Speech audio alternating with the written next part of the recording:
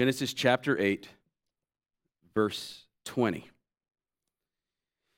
Then Noah built an altar to the Lord and took some of every clean animal and some of every clean bird and offered burnt offerings on the altar. And when the Lord smelled the pleasing aroma, the Lord said in his heart, I will never again curse the ground because of man, for the intention of man's heart is evil from his youth. Neither will I ever strike down every living creature as I have done. While the earth remains, seed time and harvest, cold and heat, summer and winter, day and night shall not cease. And God blessed Noah and his sons and said to them, be fruitful and multiply and fill the earth. The fear of you and the dread of you shall be upon every beast of the earth and upon every bird of the heavens, upon everything that creeps on the ground and all the fish of the sea. Into your hand they are delivered. Every moving thing that lives shall be food for you. And as I gave you the green plants, I give you everything. But you shall not eat flesh with its life, that is, its blood. And for your lifeblood I will require a reckoning. From every beast I will require it, and from man. From his fellow man I will require a reckoning for the life of man. Whoever sheds the blood of man, by man shall his blood be shed. For God made man in his own image. And you, be fruitful and multiply, increase greatly on the earth, and multiply in it. Then God said to Noah, and to his sons with him, behold, I establish my covenant with you and your offspring after you, and with every living creature that is with you, the birds, the livestock, and every beast on the earth with you, as many as came out of the ark. It is for every beast of the earth. I establish my covenant with you that never again shall all flesh be cut off by the waters of the flood, and never again shall there be a flood to destroy the earth. And God said, this is the sign of the covenant that I make between me and you and every living creature that is with you, for all future generations. I have set my bow in the cloud, and it shall be a sign of the covenant between me and the earth. When I bring clouds over the earth, and the bow is seen in the clouds, I will remember my covenant that is between me and you and every living creature of all flesh.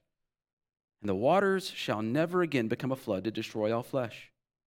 When the bow is in the clouds, I will see it and remember the everlasting covenant between God and every living creature of all flesh that is on the earth. God said to Noah, this is the sign of the covenant that I have established between me and all flesh that is on the earth. This is God's word. You may be seated.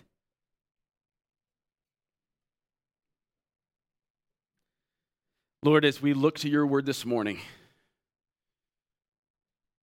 we see things that don't make sense. We see strange laws. And we're wondering what on earth this has to do with us. So, Lord, show us.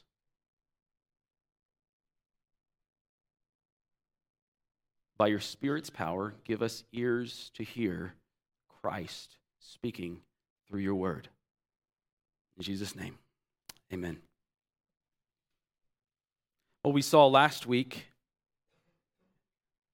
at the end of the flood, the 6 days of the new creation. Remember, they were unfolding alongside the story of the first creation.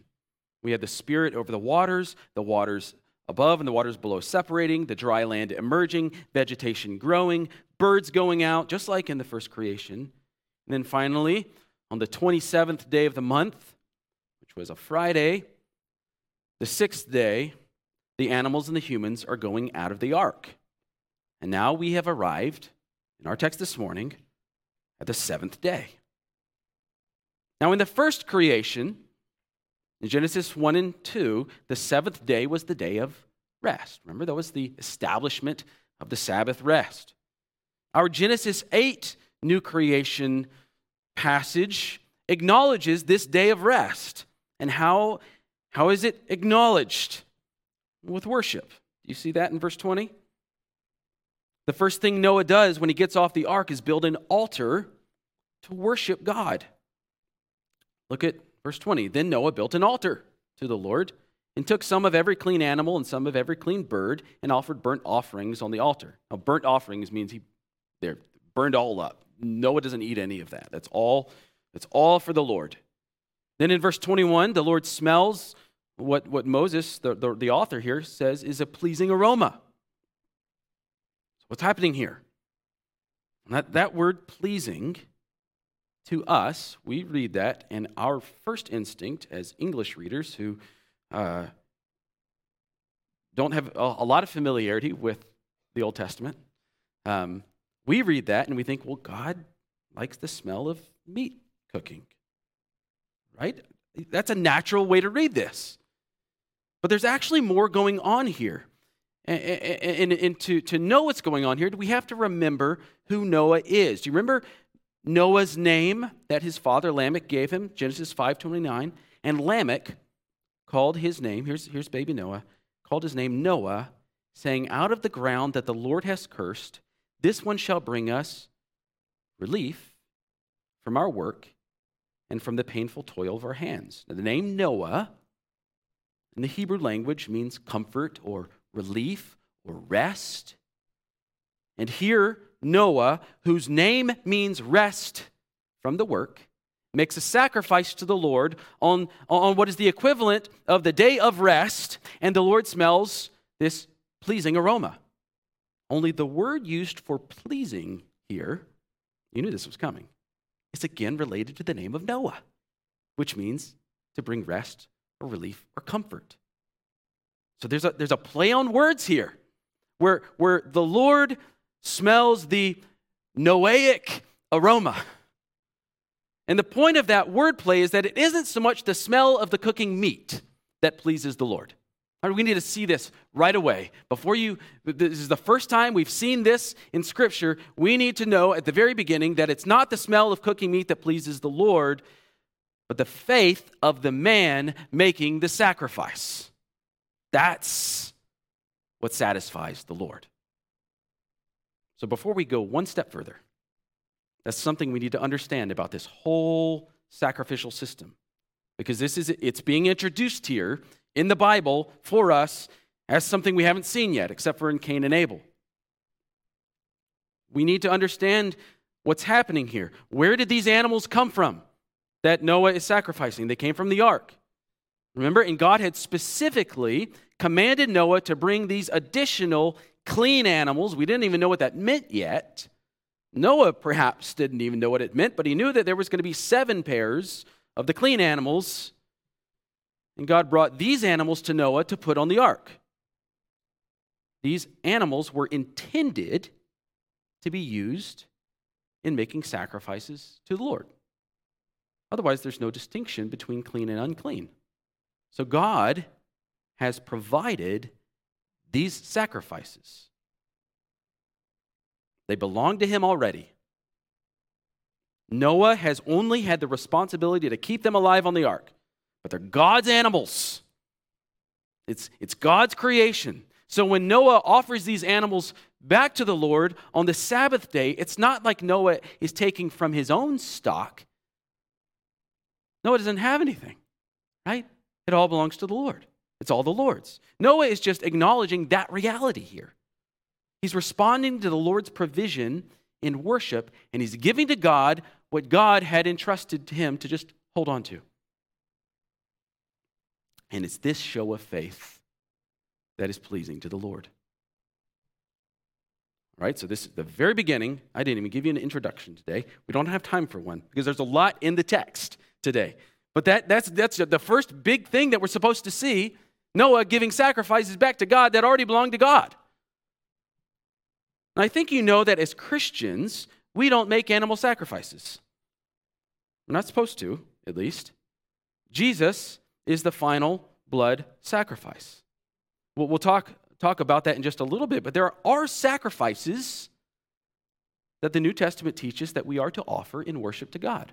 That's why we read Hebrews 13 today. Now, why is that necessary? Why is it necessary that we would offer sacrifices to God? And what are these sacrifices? Well, if we follow the Bible's logic, what we've seen just in this first 1.5 verses. We've seen already Jesus is our saving ark, right? I've been preaching that for several weeks now. Jesus is our ark. In Jesus Christ, we are redeemed from the wrath of God.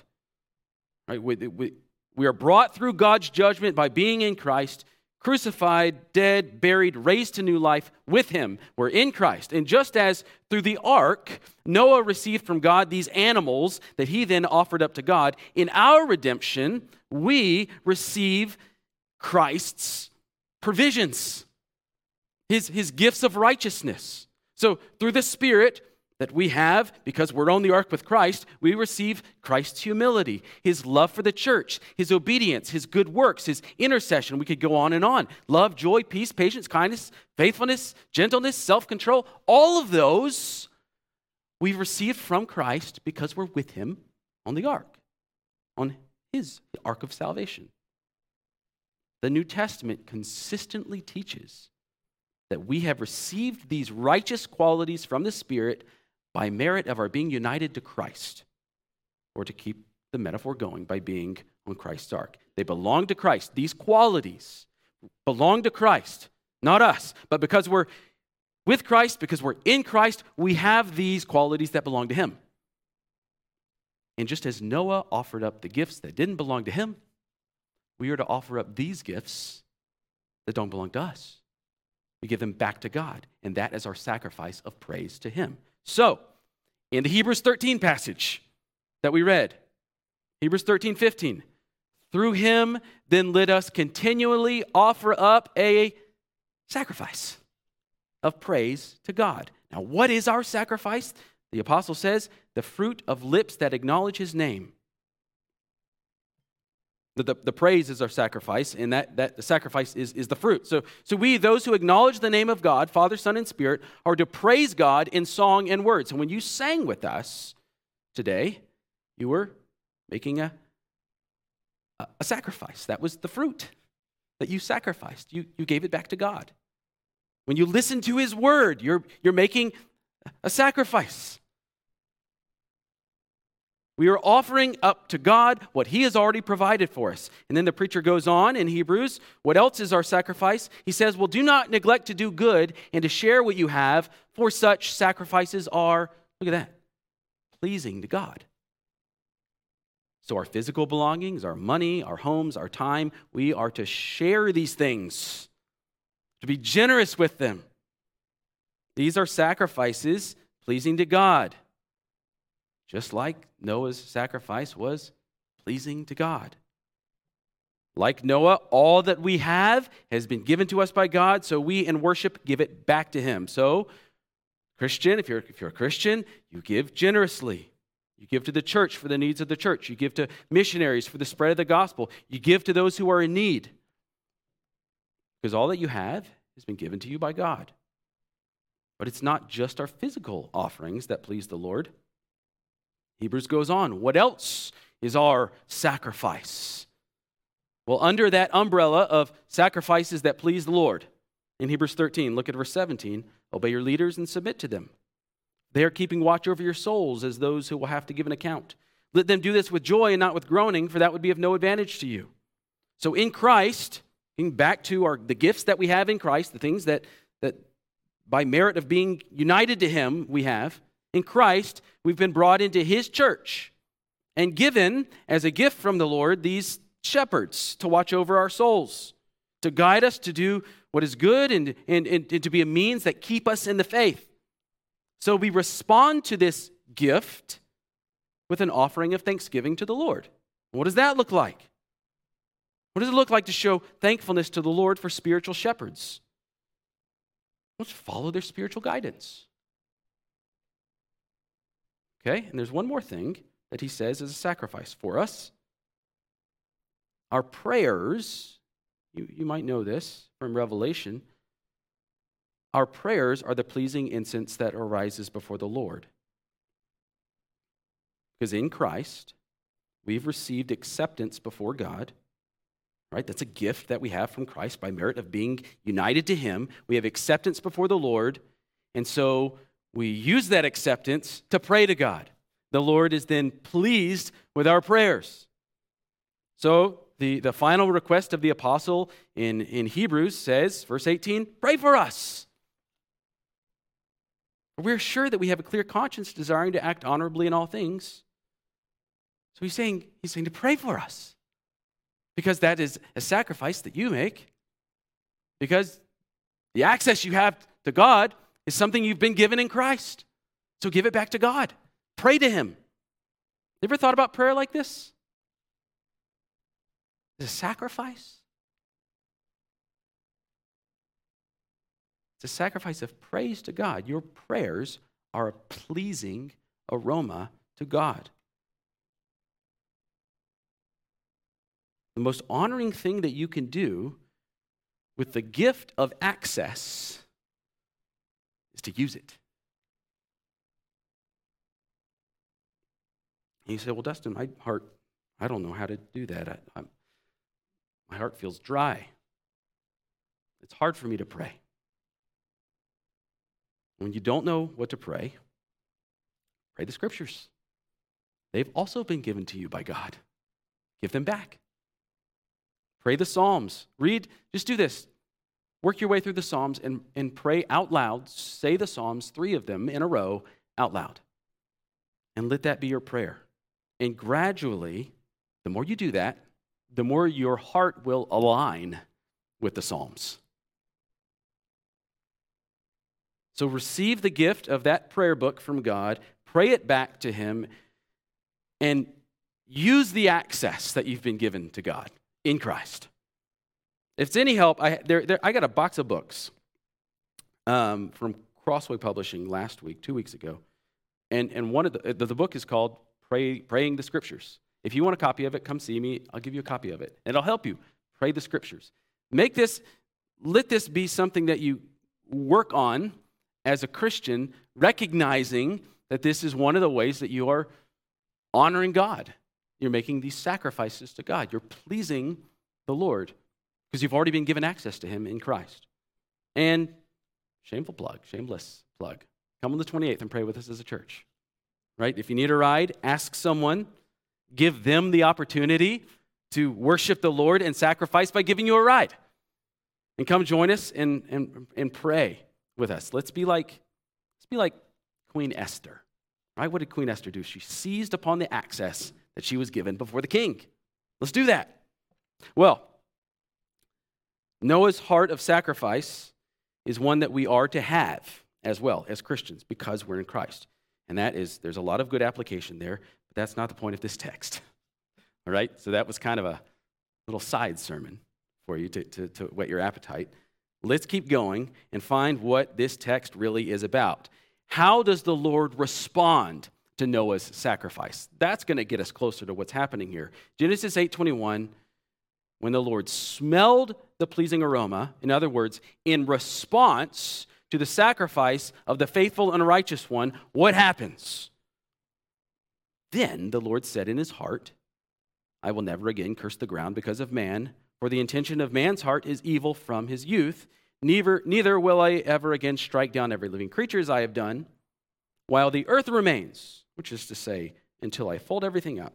While the earth remains, seed time and harvest, cold and heat, summer and winter, day and night shall not cease. In other words, the climate of the earth will, until the very end, remain hospitable for the flourishing of humanity. And I will let you make your own climate crisis conclusions from this. I've got bigger fish to fry. Who is the Lord speaking to here? Not Noah, not yet.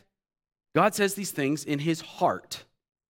This is the first time we've seen this. We have not seen anything like this before. We've seen God speak out to the nothingness, let there be, and there was. And we've seen him say to the someones who are with him, let us make. And we've seen him say to no one in particular, I will blot out man. I'm sorry that I've made him. But we have not seen him speak to himself in his heart. This is new. This should jump out to us. This is a striking feature of the text. And what Moses, the author, is showing us is that all the way to the heart of God, at the core of his being, at his very essence, God is merciful. God is merciful.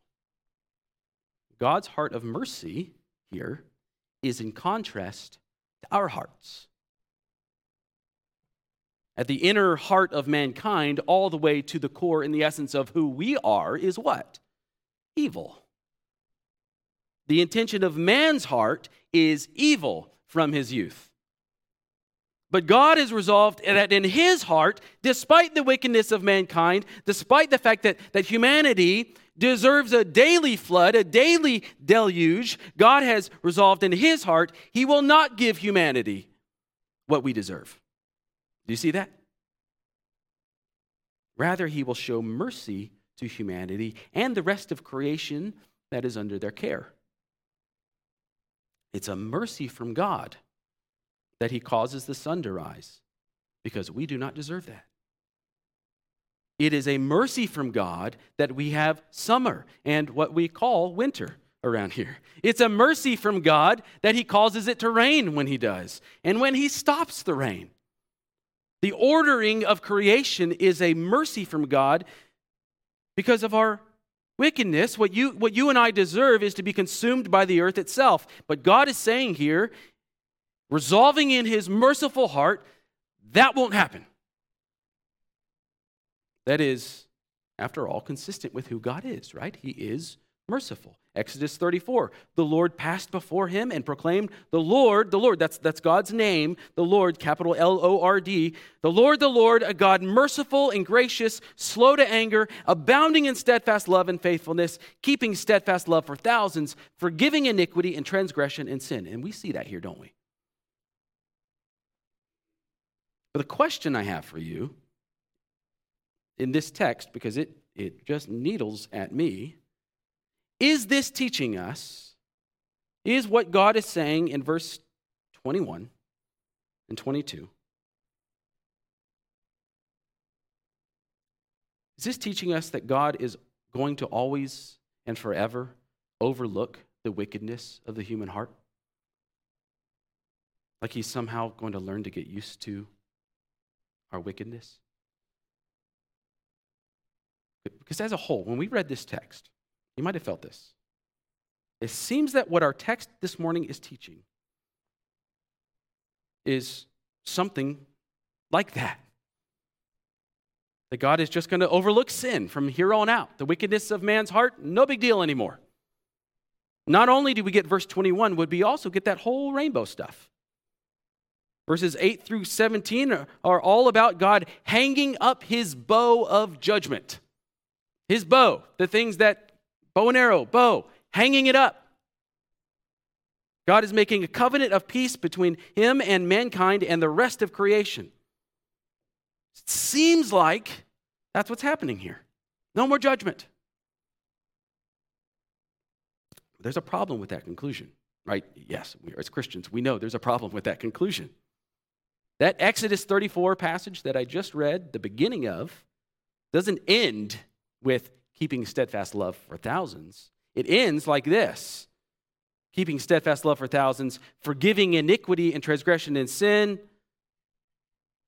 but who will by no means clear the guilty, visiting the iniquity of the fathers on the children and the children's children to the third and fourth generation.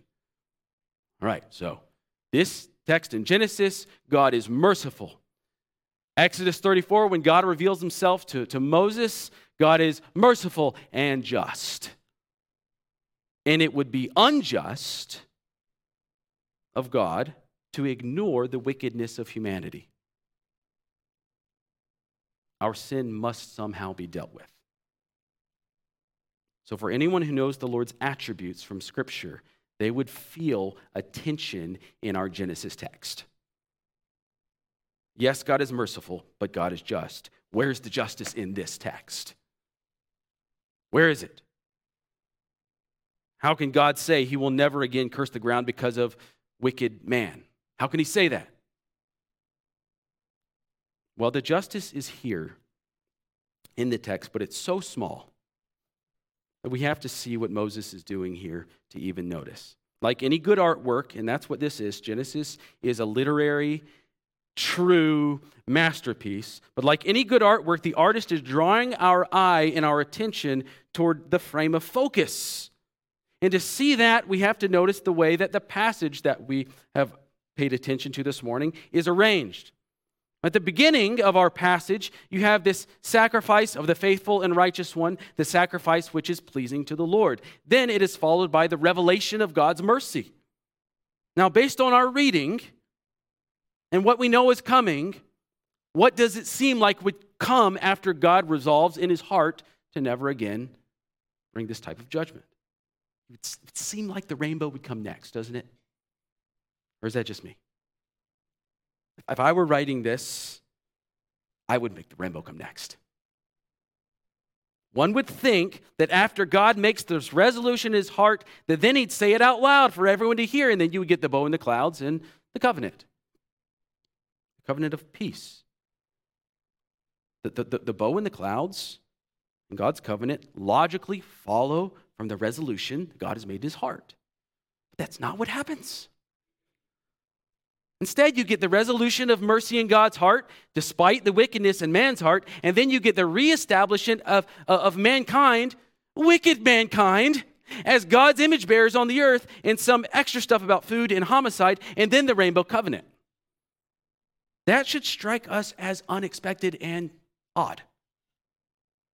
Structurally, the way that this morning's passage is written, there's something really important, something central about chapter 9, verses 1 through 7. Something that the author is focusing our eyes in on, that he wants us to see, and it is somehow related to the promise not to flood on account of man's wickedness. Because that topic, God's mercy, sits there at the beginning and very clearly at the end. What about the middle? What's going on in the middle? It's so important.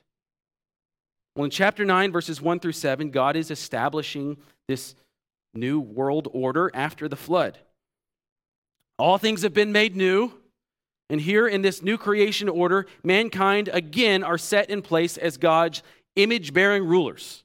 Very, very, very similar to chapter 1 of Genesis. And notice the way that he does this.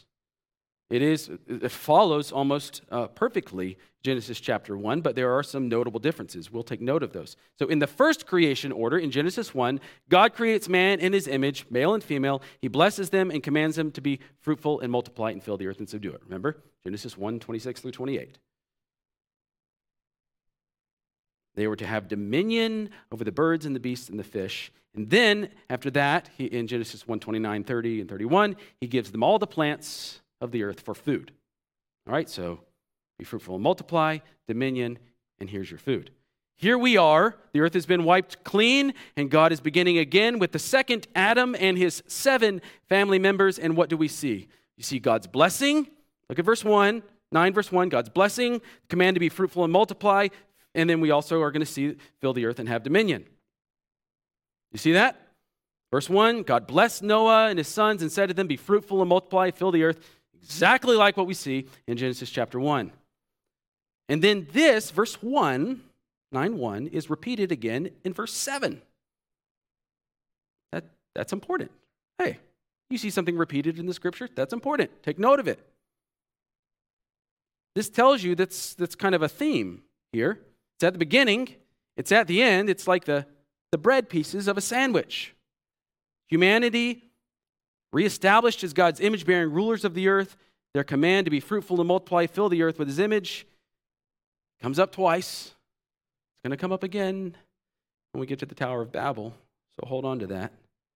But you have the first and the last parts, verse 1 and verse 7, both having to do with fruitful multiplication. There's the bread of the sandwich. What's in the middle of the sandwich? Right? What kind of sandwich are we about to eat? Let's keep going. Verse 2. The fear of you and the dread of you shall be upon every beast, bird, and fish. Into your hand they are delivered. Now I know what you're thinking.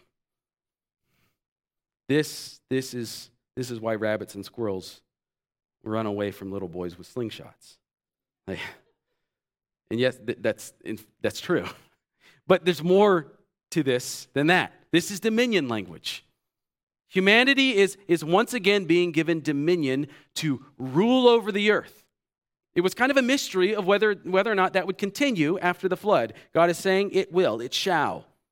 We see this same language, this fear and dread and enemies handed over. We see this later on in the Pentateuch and the first 5 books of the Bible. When Israel is coming out of the Exodus, and they're going into the promised land in Deuteronomy, look what God says about the nations. It says, "This day I will begin to put the dread and fear of you." You see that language? Exactly like what we see in chapter 9. Only the fear and dread is not upon the beasts, birds, and so on. It's upon what? It's upon people. I will begin to put the dread and fear of you on the peoples who are under the whole heaven, who shall hear the report of you and shall tremble and be in anguish because of you. He's saying he's establishing his kingdom. And these will be the rulers. Israel is meant to be the rulers over the world. And in fact, we don't even have to wait until we get to Israel to see this type of language. We see it in chapter 14 in Genesis. Melchizedek, the priestly king of Salem, which means peace, is going to bless Abram, who is Abraham, and he'll say this. And he blessed him and said, "Blessed be Abram by God Most High, possessor of heaven and earth, and blessed be God Most High, who has," look at this, "delivered your enemies into your hand."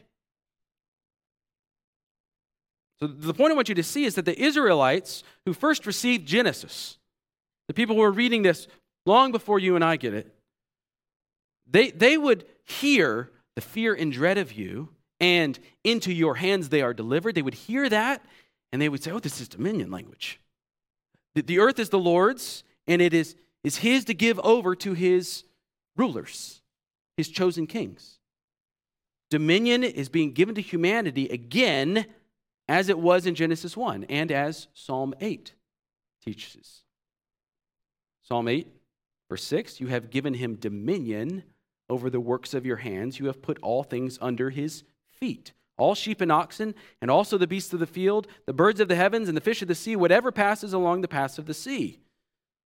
All right, that's dominion language. It's exactly what's happening in Genesis 9. It's exactly what happened in Genesis 1. So far, we've got be fruitful and multiply and fill, and we have the dominion mandate. Well, how about the food? Because in Genesis 1, God gave food to his first man and woman. Well, the food stuff is where it gets kind of interesting. In Genesis 1, after the blessing and the dominion is given to humanity, God gave them all the green plants for food. Here in Genesis 9, the Lord says, everything, every moving thing that lives shall be food for you. And as I gave you the green plants, I give you everything. It's all the Lord's. The earth is the Lord's and the fullness thereof, and he's giving all the plants and all the animals over to humanity to rule over it and to eat it. Now, this is different than Genesis 1, isn't it? In Genesis 1, the animals weren't provided explicitly as food. But it's the same as Genesis 1 in that God is the one doing the providing. God is the one handing everything over to humanity to rule over and to eat. The picture here is he's opening up his garden and his stockyard this time as well and saying, "What's mine is yours." But then he gives this rule.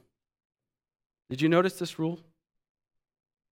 You can eat any of these animals. Owls, ocelots, otters, oxen. It's all yours, but if you're going to eat them, you need to bleed them first.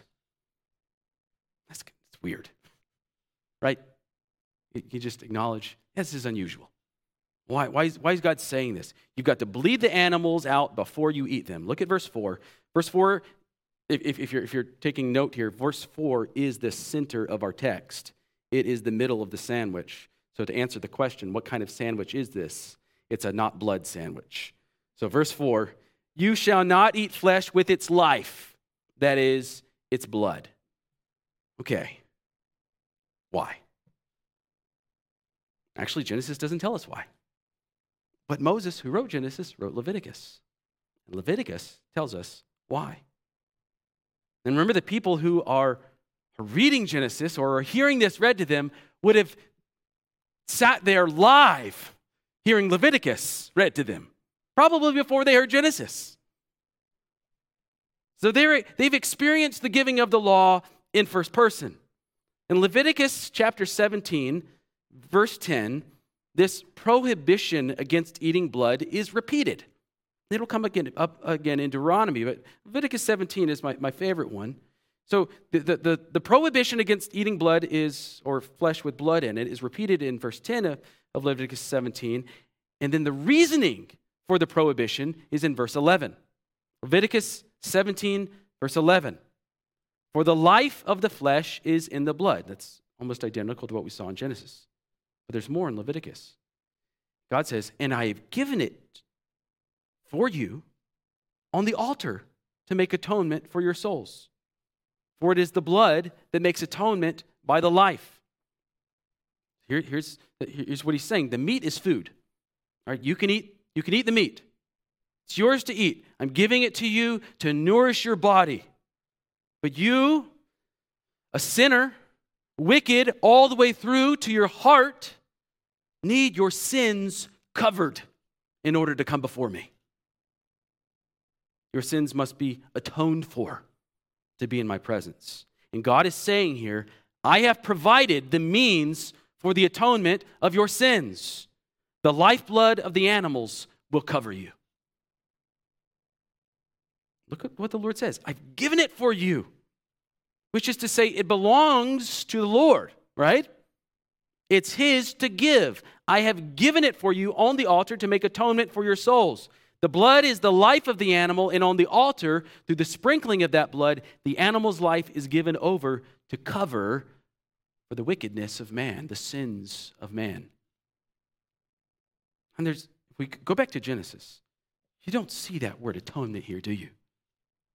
There's nothing back here in our Genesis text that says the word atonement. We've seen a sacrifice. We've seen God pleased with a sacrifice, but the word atonement is not here. But atonement is being foreshadowed.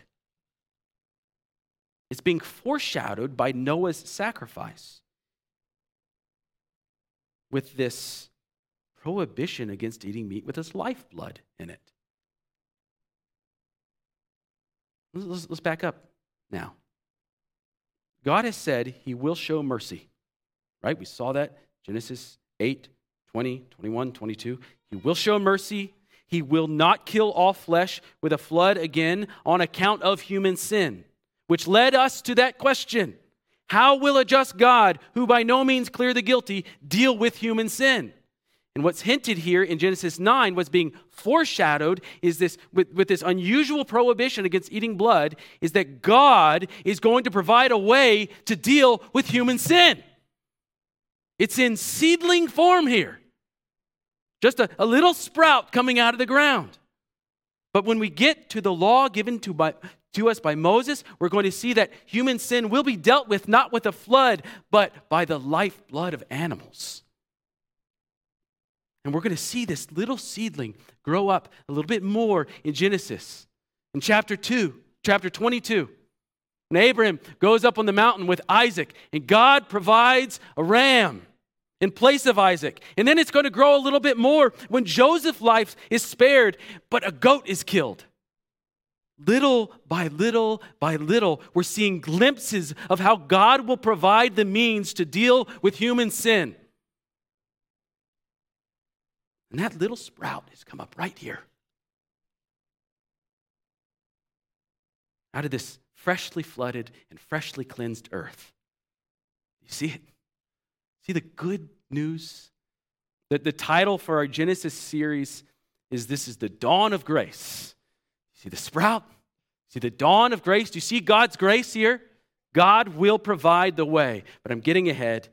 Let's go on to verse 5 because we've got to get all the way through the end of this. Verse 5, and for your lifeblood, remember he's just talked about the lifeblood of animals, but for your lifeblood, I will require a reckoning. From every beast I will require it, and from man. From his fellow man I will require reckoning for the life of man. Whoever sheds the blood of man, by man shall his blood be shed, for God made man in his image. So here we have this repeated refrain again and again and again. God requires a reckoning for the lifeblood of man. Why? Because human life belongs to God. Just as the lifeblood of the animals belongs to God on the altar for our atonement, our entire life belongs to God. Human life belongs to God. Humans are God's representatives. We are His image bearers on the earth. We do not bear our own image. We bear His image. We are to spread His glory across the earth. So if you take a human life, yes, you're guilty of hurting that person in a way that cannot be repaid. Yes, you're guilty of hurting that person's family in a way that cannot be repaid. But even more so, you are guilty of destroying an image bearer of God. This is why David, after he has Uriah killed, cries out to God in Psalm 51, against you and you only have I sinned. He's destroyed an image bearer of God. Now, the reason why this new law against homicide is at this place in the text is this. In the first creation, the first notable event when humanity exited the garden or was cast out of the garden was what? Cain killed Abel. And then remember, Abel's blood was crying out from the ground. Blood is just all over the Bible, isn't it? Well, here in the new creation, God is putting in place a deterrent, and it's meant to prevent such a murder from happening again. When the Lord says, from his fellow man I will require a reckoning, literally he's saying, from his brother I will require a reckoning. That word brother is meant to be an echo of Genesis 4, Cain and Abel. And it makes sense, right? Shem, Ham, and Japheth are the only guys, aside from Noah, alive here. So if one of them kills the other, it's got to be the brother who's the avenger. So from your fellow brother, from your fellow man. What God is teaching us here, this is clear. What God is teaching is just how important human life is to him. He commands humanity to be fruitful and multiply and fill the earth. He wants a lot of humans. They're important to him. He puts humanity in place as rulers over his earth. He subjects all of living creation under humanity. And then he provides everything in creation to his precious humanity as food. And then he repeats, "You're my image bearers." Humanity is without a doubt the apple of God's eye and the means through which he will accomplish his purposes on the earth. So when God makes this law against homicide, it's yet another expression of his special concern for humanity. God is providing a protection, a common grace, protection for humanity that no other living being is given. This law is meant to be an expression, another expression of God's love, his mercy towards humanity. He promises, I'm going to uphold the natural laws, so never again will the earth be used to destroy all flesh. Why? Because his aim is to preserve human life. And then he institutes this divine law, gives it to man, so that never again will humanity be allowed to destroy itself. Because his aim is to preserve human life. Why? What is man that God is so mindful of him? Well, it's through humanity that God will bring his redemption. Remember, I told you, when we went through Genesis chapter 3 and we got to verse 15, I said, we will look at that verse every single time we're in Genesis. And here it is again. God made a promise in Genesis chapter 3, verse 15, and he will keep that promise. And here he is fixing means through which that promise can be fulfilled. The seed of the woman, the offspring of the woman, will be the one who ultimately brings redemption and restoration of all things. And God is foreshadowing here in the middle of our text that even still, It is that offspring who is to have dominion over all the earth. God will put all things under his feet. And at the same time, related to this issue of dominion, there's the hint that this will ultimately be accomplished through some sort of atoning sacrifice. Do you see how this is all kind of foreshadowing? We're seeing the tip of the shadow that is fulfilled in Christ. But now, with all of that, we can get to the rainbow. The moment you've been waiting for. Now that we know that sin will be dealt with, or at least we have the hint that it will be dealt with, now we can understand the rainbow covenant. Verses 8 through 17, you might notice, is another sandwich. I'm hungry today.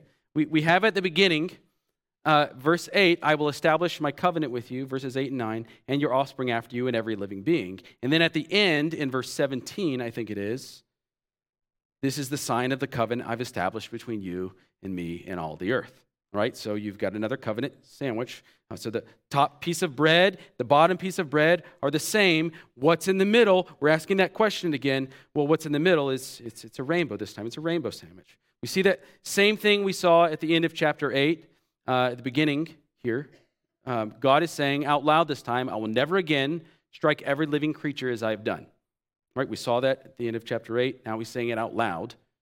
And then, how do we know that God is going to keep his promise? Verses 13 and following, I set my bow in the cloud. It shall be a sign of the covenant between me and the earth. When I bring clouds over the earth, the bow is seen in the clouds. I will remember my covenant that is between me and you and every living creature of all the earth. And the waters shall never again become a flood to destroy all flesh. So we see the rainbow here, and it's like this. What is being described is this big, bright, shining bow of peace. And what's really explicit in the Hebrew language, and it comes out in the English as well, it's not that this is just a rainbow. This is God's war bow. God is literally hanging up his bow, that instrument of judgment with which he judged the world in the flood. He's hanging it up. Psalm 144 says, the heavens are God's bow, and the lightning are his arrows. God's hanging up the bow forever, for all future generations. That's what the rainbow represents. That's how we are to see it. And remember, it's because we see it that way because that's how God sees it. And that's how he remembers his promise. But let's go back. On what basis can God make this promise? How can he say he will never again destroy all that is in the earth with a flood? He can do this and be just and merciful because God is going to provide the means through which sin will be atoned for. Full circle. That's why the blood stuff is right there in the center of all of this text. That little seedling of atonement right in the middle of this passage that we read about man being given dominion over the earth. See, chapter 9, verses 1 through 7 provide the basis, the grounding for the covenant of peace that is signified in the rainbow. For there is no distinction, for all have sinned and fall short of the glory of God. That is, the intention of man's heart is evil from his youth. All have sinned and fall short of the glory of God and are justified by his grace as a gift through the redemption that is in who? In Christ Jesus. Christ isn't his name, it's a title. And it means he's the one that all dominion has been given to. All creation has been subjected to him. All things have been put under his feet. And he gives us redemption. How? Well, God put him forward as a propitiation, which means an atoning sacrifice. By his blood, again, to be received by faith. This was to show God's righteousness, because in his divine forbearance, he had passed over former sins. felt like that, didn't it? God was passing over former sins, that he was overlooking the wickedness that is in man's heart. And Paul says, no. In his divine forbearance, he had passed over former sins. It was to show his righteousness at the present time, so that he might be the just and the justifier of the one who has faith in Jesus. That's what our passage is pointing to. God cannot give us the rainbow if he does not already have planned in his eternal plan of redemption the cross.